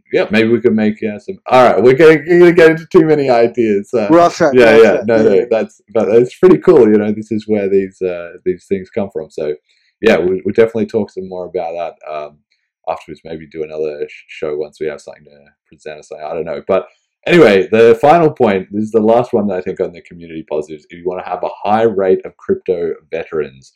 So these are really, really key, because in a crypto, you're going to have a lot of people who are brand new to crypto and a lot of people who are new to your specific coin. And either way, there's a lot of problems in cryptocurrency in terms of scams, people not understand what's going on when the price is volatile, people making and losing a lot of money, etc. It's really technical. It's not necessarily easy to use right now. All these things. So the more, the higher your rate of veterans that have been in the scene a long time, the better. And a lot of that, that comes from all the previous points about education, proactive contributors, having conviction, having a vision, or it's all sort of interrelated, right? Right. Okay, cool. So let's take a look at some of the negatives. So I think, what do you not want to have in your crypto, Okay. right? So number one I've got here is a centralized vision / wealth / influence. So this is somewhat, like I was saying, there's a bit of a spectrum here. So there's probably no Goldilocks amount, but you don't want to have necessarily too much of a certain company or individual or a certain location or any just one point of failure in your currency. And the biggest culprit of this is coins that launch where the company says, we're launching our new coin, we're going to have 25% of the wealth. And then it's like, that's it. Right. By default, you've baked in from the very first moment that someone is going to always be pulling the strings and in control of what's going on, right? So I think that's something to avoid. Again, it's a bit of a spectrum, but I have some thoughts on that, but I think we've kind of gone over it, or really you've gone over it, because basically it's just addressing that there's a spectrum. Yeah, and thinking about that's that. Really it. Yeah. And so you want to try and not get it too extreme in any one way.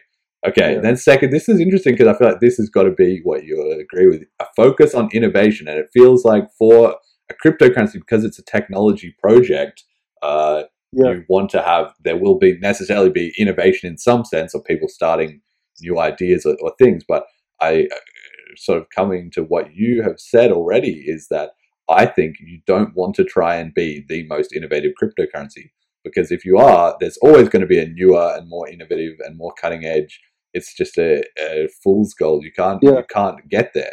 So you want the community to be open-minded, but you also don't want them to be chasing every flavor of the week, this, that, or the other, because there's always a new flavor of the week. Yeah. And, really this comes back to the entrepreneur versus the developers. Yeah.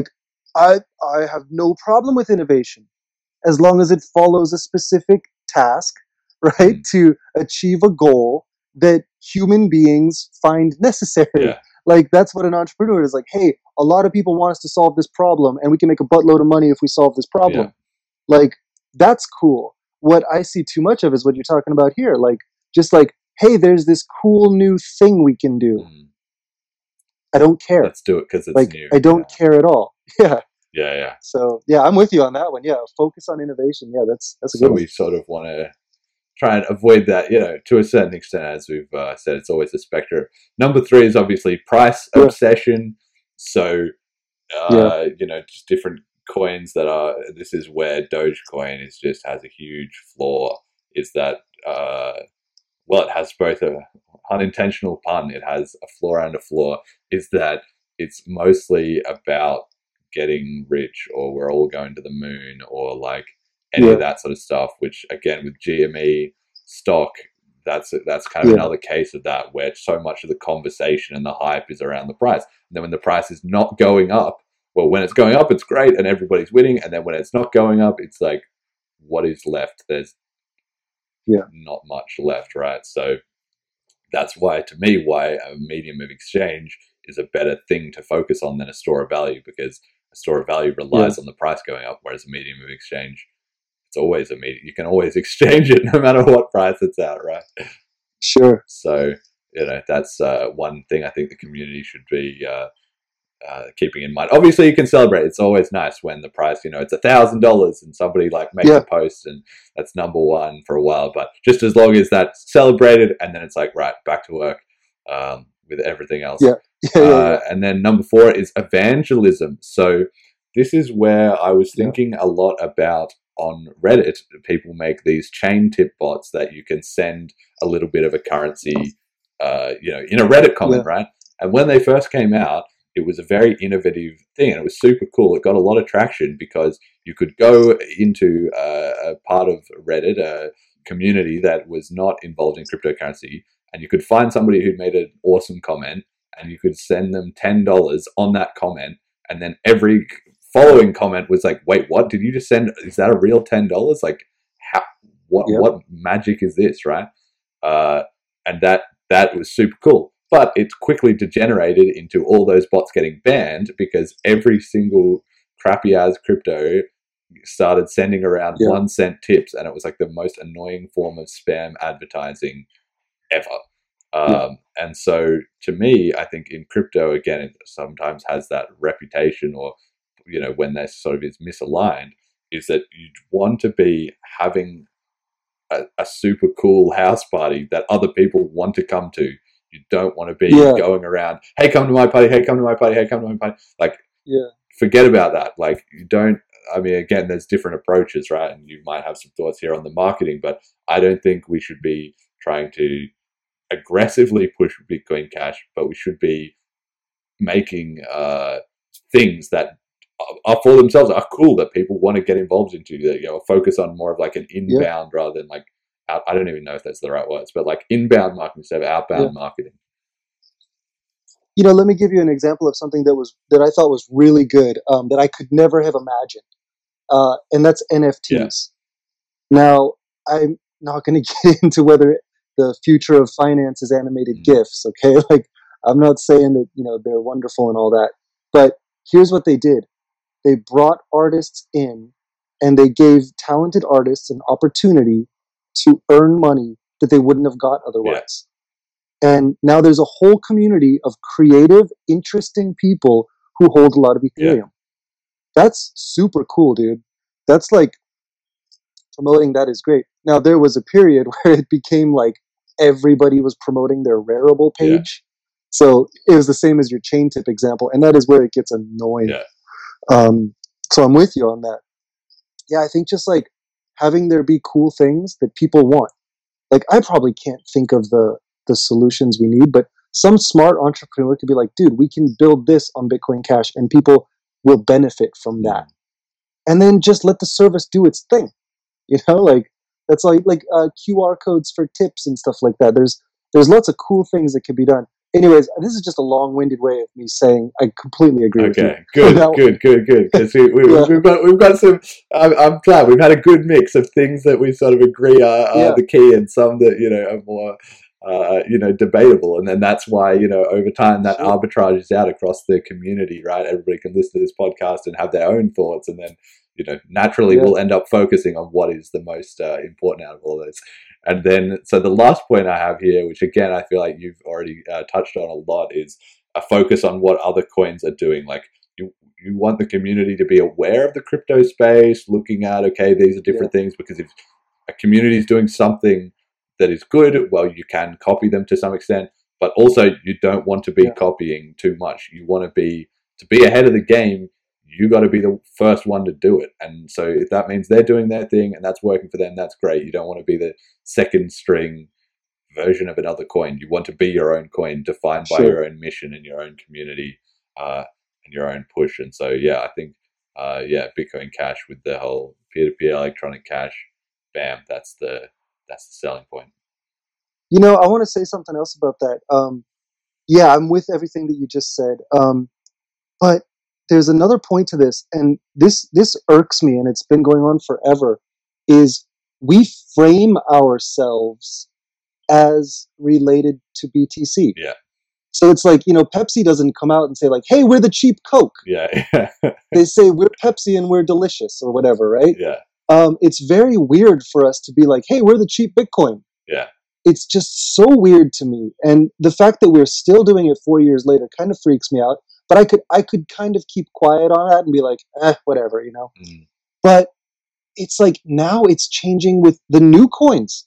Like Ethereum, it's like, oh, we're going to be the cheaper Ethereum. Like, okay, well, that's weird. But, or like, oh, Ethereum, they're going to do, proof of stake, so they're stupid. Or like, they're wrong. Like, we're doing UTXO. Like, okay, great. But like, why are you talking about them even? Like, why are you framing Bitcoin Cash? And then the last example of this, I think Roger did a video. I just saw it like Bitcoin Cash is better than Monero or something like that. And it's like, just stop, dude. Just like the right way to. I haven't watched this talk. It's old, but it's Peter Thiel says like competition is for losers. And I'm just going off the headline. I have no idea what the guy said, but that concept rings true to me. It's like just like, nice job, Ethereum. Like what you did there. Even Ripple. Who cares, dude? Like, good job, Ripple. Way to go, guys. Binance, all right, CZ, you did it. Yeah. You know, go for it. You showed centralized is the way. Way to go, dude. I feel like that attitude works as opposed to just like, no, we're better than Monero. No, we're better than Ethereum. Like, just calm down, dude. Like, we're Bitcoin Cash. We are peer-to-peer cash for the world. Like, just let's focus on our positives instead of framing ourselves in relation to everyone else. Yeah, I agree. I mean, I think it sort of gets to a deeper element as well too, which is sort of like what we were talking about before with people making that mindset shift from fiat to crypto. Is the switch is when you stop thinking of I have a certain amount of dollars and therefore I can buy a certain, then I have an equivalent amount of crypto, to when you think I have this much crypto and that's the reference point, and then you think, okay, so maybe I have a certain amount of, like, I could get a certain amount of dollars kind of thing. Like it flips over the other way. You start thinking in terms of crypto as the baseline, like the measuring stick that everything else fluctuates against, rather than, and of course everybody by default basically starts with fiat currency because that's what they've spent their whole life doing. So for some people it's more or less of a hard transition to make. But once you get through the other side, that's it. You want to be the measuring stick, not be the trade of the other side of the asset pair, right? And so that's we need, like, conceptually to be like that, where Bitcoin Cash is the measuring stick of what everybody's thinking about and focusing on, and the other coins are sort of fluctuating around that, at least internally in our community. Relative to others. So yeah, I think that's definitely a great point. So yeah, I've got here, and I'm glad this is something you were touching on. Like, I've been doing these community comment of the week. This is one that's not even particularly focused on Bitcoin Cash, but it's from Santiago R. Santos, who said on Twitter, "There hasn't been a better time for creatives, artists, musicians, writers to be discovered. Crypto is merging the sharing and passion economies powered by the reach speed of the internet, depth of untethered global capital markets, and digital scarcity properties." And I'm on board with that. I think that's what you're saying about drawing in the artists and people who have interesting things to say or ways of expressing stuff, right? Yeah. It's really very cool. I was surprised. It came out of left field to me. Like, it's very surprising to me, but there's a couple very small coins that I like. One is called Based, and I love it because they just call it an art project. And it's like all just memes and art and just like lo-fi digital stuff. Very cool. But it's creative. It's like, where did this come from? Like, we've had like wallets with like mediocre UX for so long. And we're just like, oh, it's fine. Been so technical focused. And all of a sudden, like, there's a coin that's just an art project. Yeah. There's this one called like Chads, and they just paid some like really good, well-known artists to do art for them and make NFTs. It's awesome. They're just taking their gains and spending it on art. Yeah. It's so weird that this is happening, but I love it. Yeah, we need to get a little bit of that. And that, like you're saying, as you expand the community, because, well, maybe this is what you're talking about for devs before, is that cryptocurrency came from such a technical background. Sort of the technology had to get established to a certain extent in the kind of technically minded community. And now it's got it's definitely not perfect, and there will always be a technical element, but it's starting to expand. Even the finance side of it took a long time to get rolling, but now they're starting to wake up to it, and the creative industry is starting to wake up to it.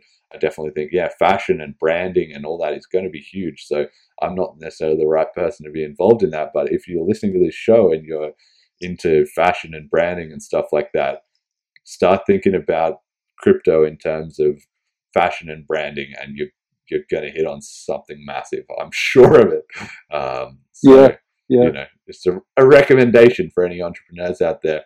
All right, so here we have this one, meme of the week. So I don't know if I actually got myself set up with this. Actually, let's see if I can do it. But it's this video of Roger Ver talking to talking to this guy about Lightning Network, and it made me laugh. Usually I just have an image, right? But have you seen this clip? Do you know what this is? I haven't. Okay, No. all right. Well, I'm just going to play it for the listeners, and then I'll summarize it for you after. Checked it out yet, but again, like the idea of Lightning, streaming Satoshis via the Lightning Network while you're listening to a podcast to the podcaster is something that I think is starting to pick up steam. And again, as a podcaster, I think it's pretty cool. As a podcaster, that's great. And I'm not familiar with Sphinx Chat or the name Sphinx there, Chat, but yeah. In order to pay them the $4 to set up your full node watchtower to watch your Lightning Network, are you going to pay them, you're going to pay $50 in Bitcoin fees to do that? How do you pay them the first $4 if you don't already have a Lightning Network? Well, you pay with a credit card. That much is true. Sounds awfully censorable to me. So that's fair. All right, Roger. Well, I appreciate your time today. So what it is, for Cameron's benefit, as I just switch this off and we stop that coming through everywhere, is that basically this guy is talking about the Lightning Network, and he's telling Roger, like, wouldn't it be great if we could stream Satoshis out in podcasting, which I've been he says, I've been doing that on the Lightning Network. It's really awesome.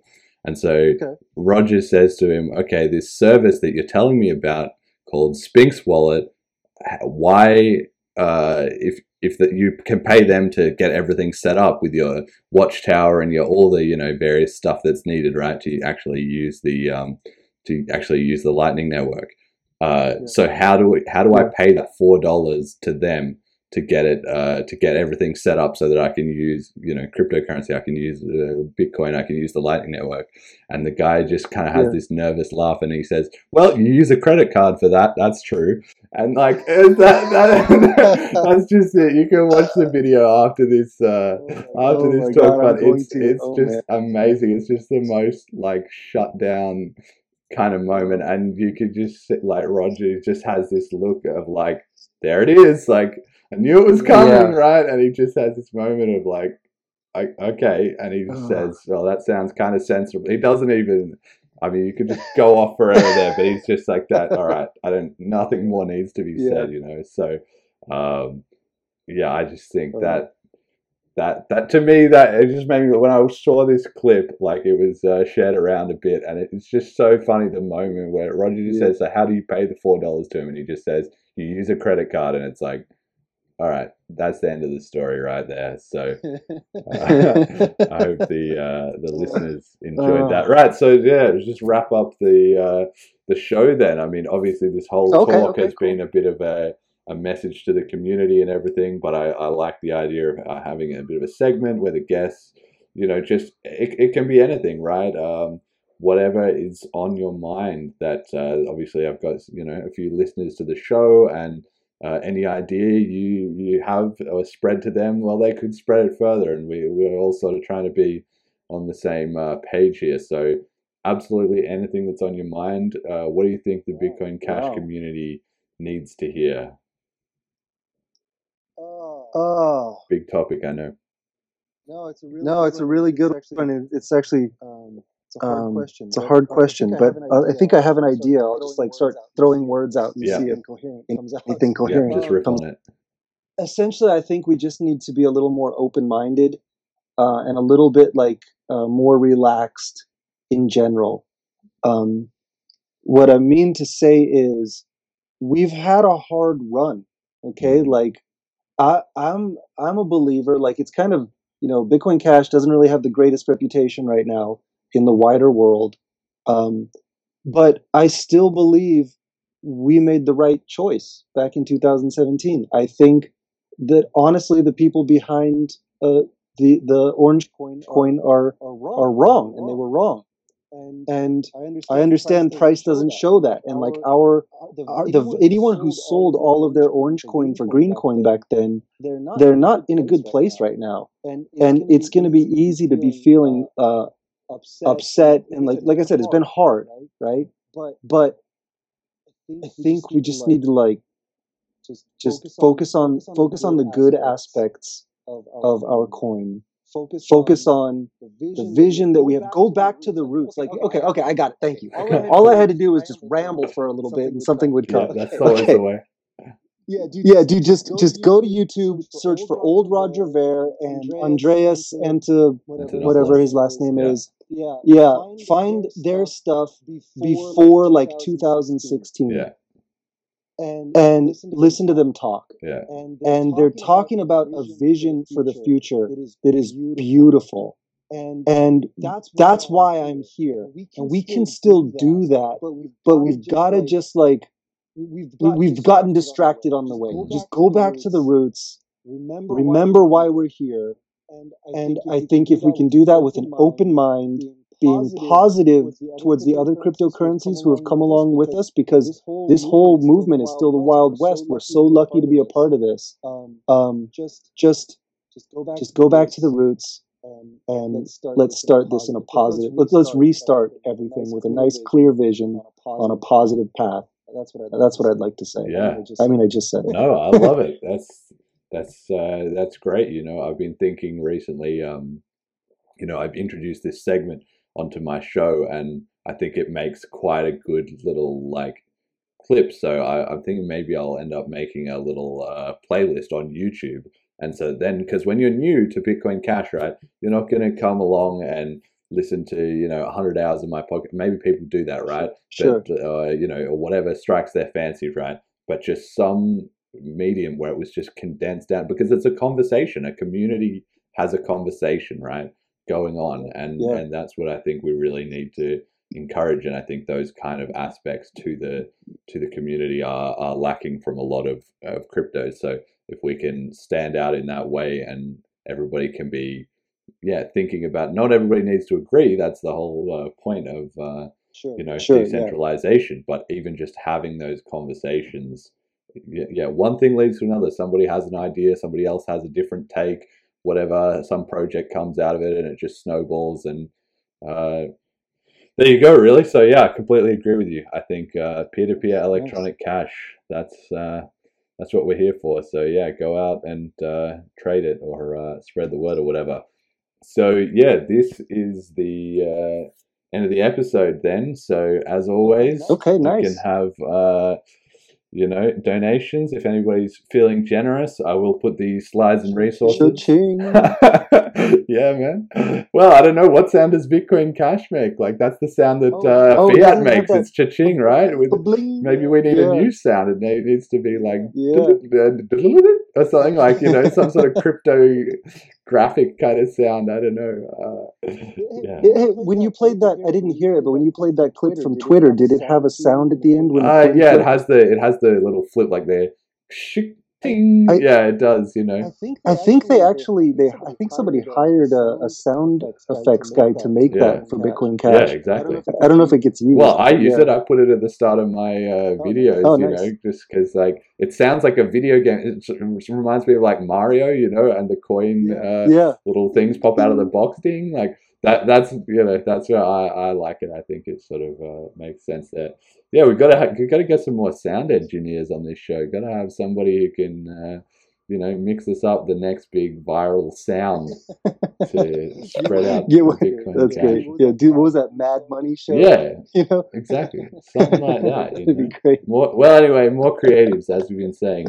Anyway, any final shout outs do you have for the show? Where can people find you? Like, we'll put the links in the description and everything. But if people want to follow your stuff. I mean, I'm doing everything on TikTok these days. That's really where I'm spending most of my time, or Telegram. But I don't have anything really to promote. But I mean, you can check out CameronLeeWorldwide.com if you want. You can buy some of my wonderful T-shirts. I have a new PsyOps T-shirt. I will accept your filthy government money, but I also take real money, like Bitcoin Cash and Ethereum. So all right. Go there. Cool. And my worldwide. CameronLeeWorldwide.com. We'll put a link in the description for sure. And my shout out this week goes out to Rebecca, who is a new friend I made a couple of days ago. I was out, the lockdown starting to end, so I was out, with work, having some drinks. We got talking about crypto, and she told me that her mother had time to look into crypto that she didn't have. So her mum, who Oh, I wow. assume must have been more than 50 years old, maybe in her 60s, Yeah. was trading on Binance and making a fortune. And What? so I just thought, this is great, and so she said to me, we're just talking about crypto and everything. So I gave her some Bitcoin Cash, bit of peer-to-peer. There was a few people being, like, hating on cryptos or whatever. But of course, you just ignore the haters. Sure. So we just did that trade. She Yeah. subbed to the podcast. I hope she's listening now. So shout out to her and to her mom. And her mom. Exactly. The crypto very cool. genius. They're with it. They're on the front lines. So I'm just really glad to see that adoption just spreading, just slowly. Word's getting out there. So yeah, that was great. That's pretty awesome. So yeah, I guess that wraps up the show. Thanks for coming on. And it was really enjoyable. Yeah. I enjoyed it. Well, good stuff. Until next time, then. All right. He pulled out his laptop and bring up the site, looked at me and said, this will change your whole life. Then he started explaining the basics to me. The miners make money by taking a fee every time a transaction is made incomplete, and they work every minute and day of the week. A guy named Satoshi created this all. He's the mastermind of it, the brain and the balls. There's a lot more to say, but before I begin, just tell me right now if you're out or you're in.